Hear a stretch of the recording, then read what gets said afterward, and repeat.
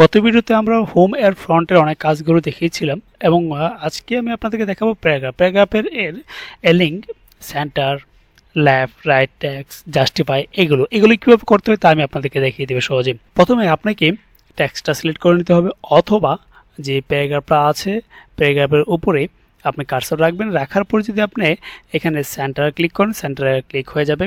তারপর আপনি যদি লেফটে রাইটে ক্লিক করেন রাইট থেকে হবে, যদি আপনি জাস্টিফাই ক্লিক করেন তাহলে 4 থেকে হয়ে যাবে।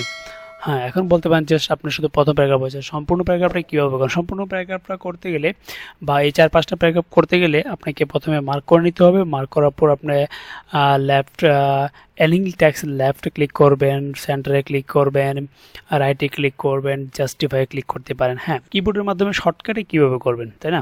কিবোর্ডে যদি শর্টকাটে করতে চান তাহলে আপনাকে প্রথমে সিলেক্ট করে নিতে হবে। সিলেক্ট করার পর Ctrl+L চাপ দিবেন, তাহলে আপনার লেফট হয়ে যাবে। Ctrl+R চাপ দিবেন, রাইট হয়ে যাবে। লেফট এবং রাইট পারলেন। এখন সেন্টার করতে হলে কী করতে হবে? Ctrl+E চাপ দিবেন, তাহলে এটা সম্পূর্ণ সেন্টার হয়ে যাবেন।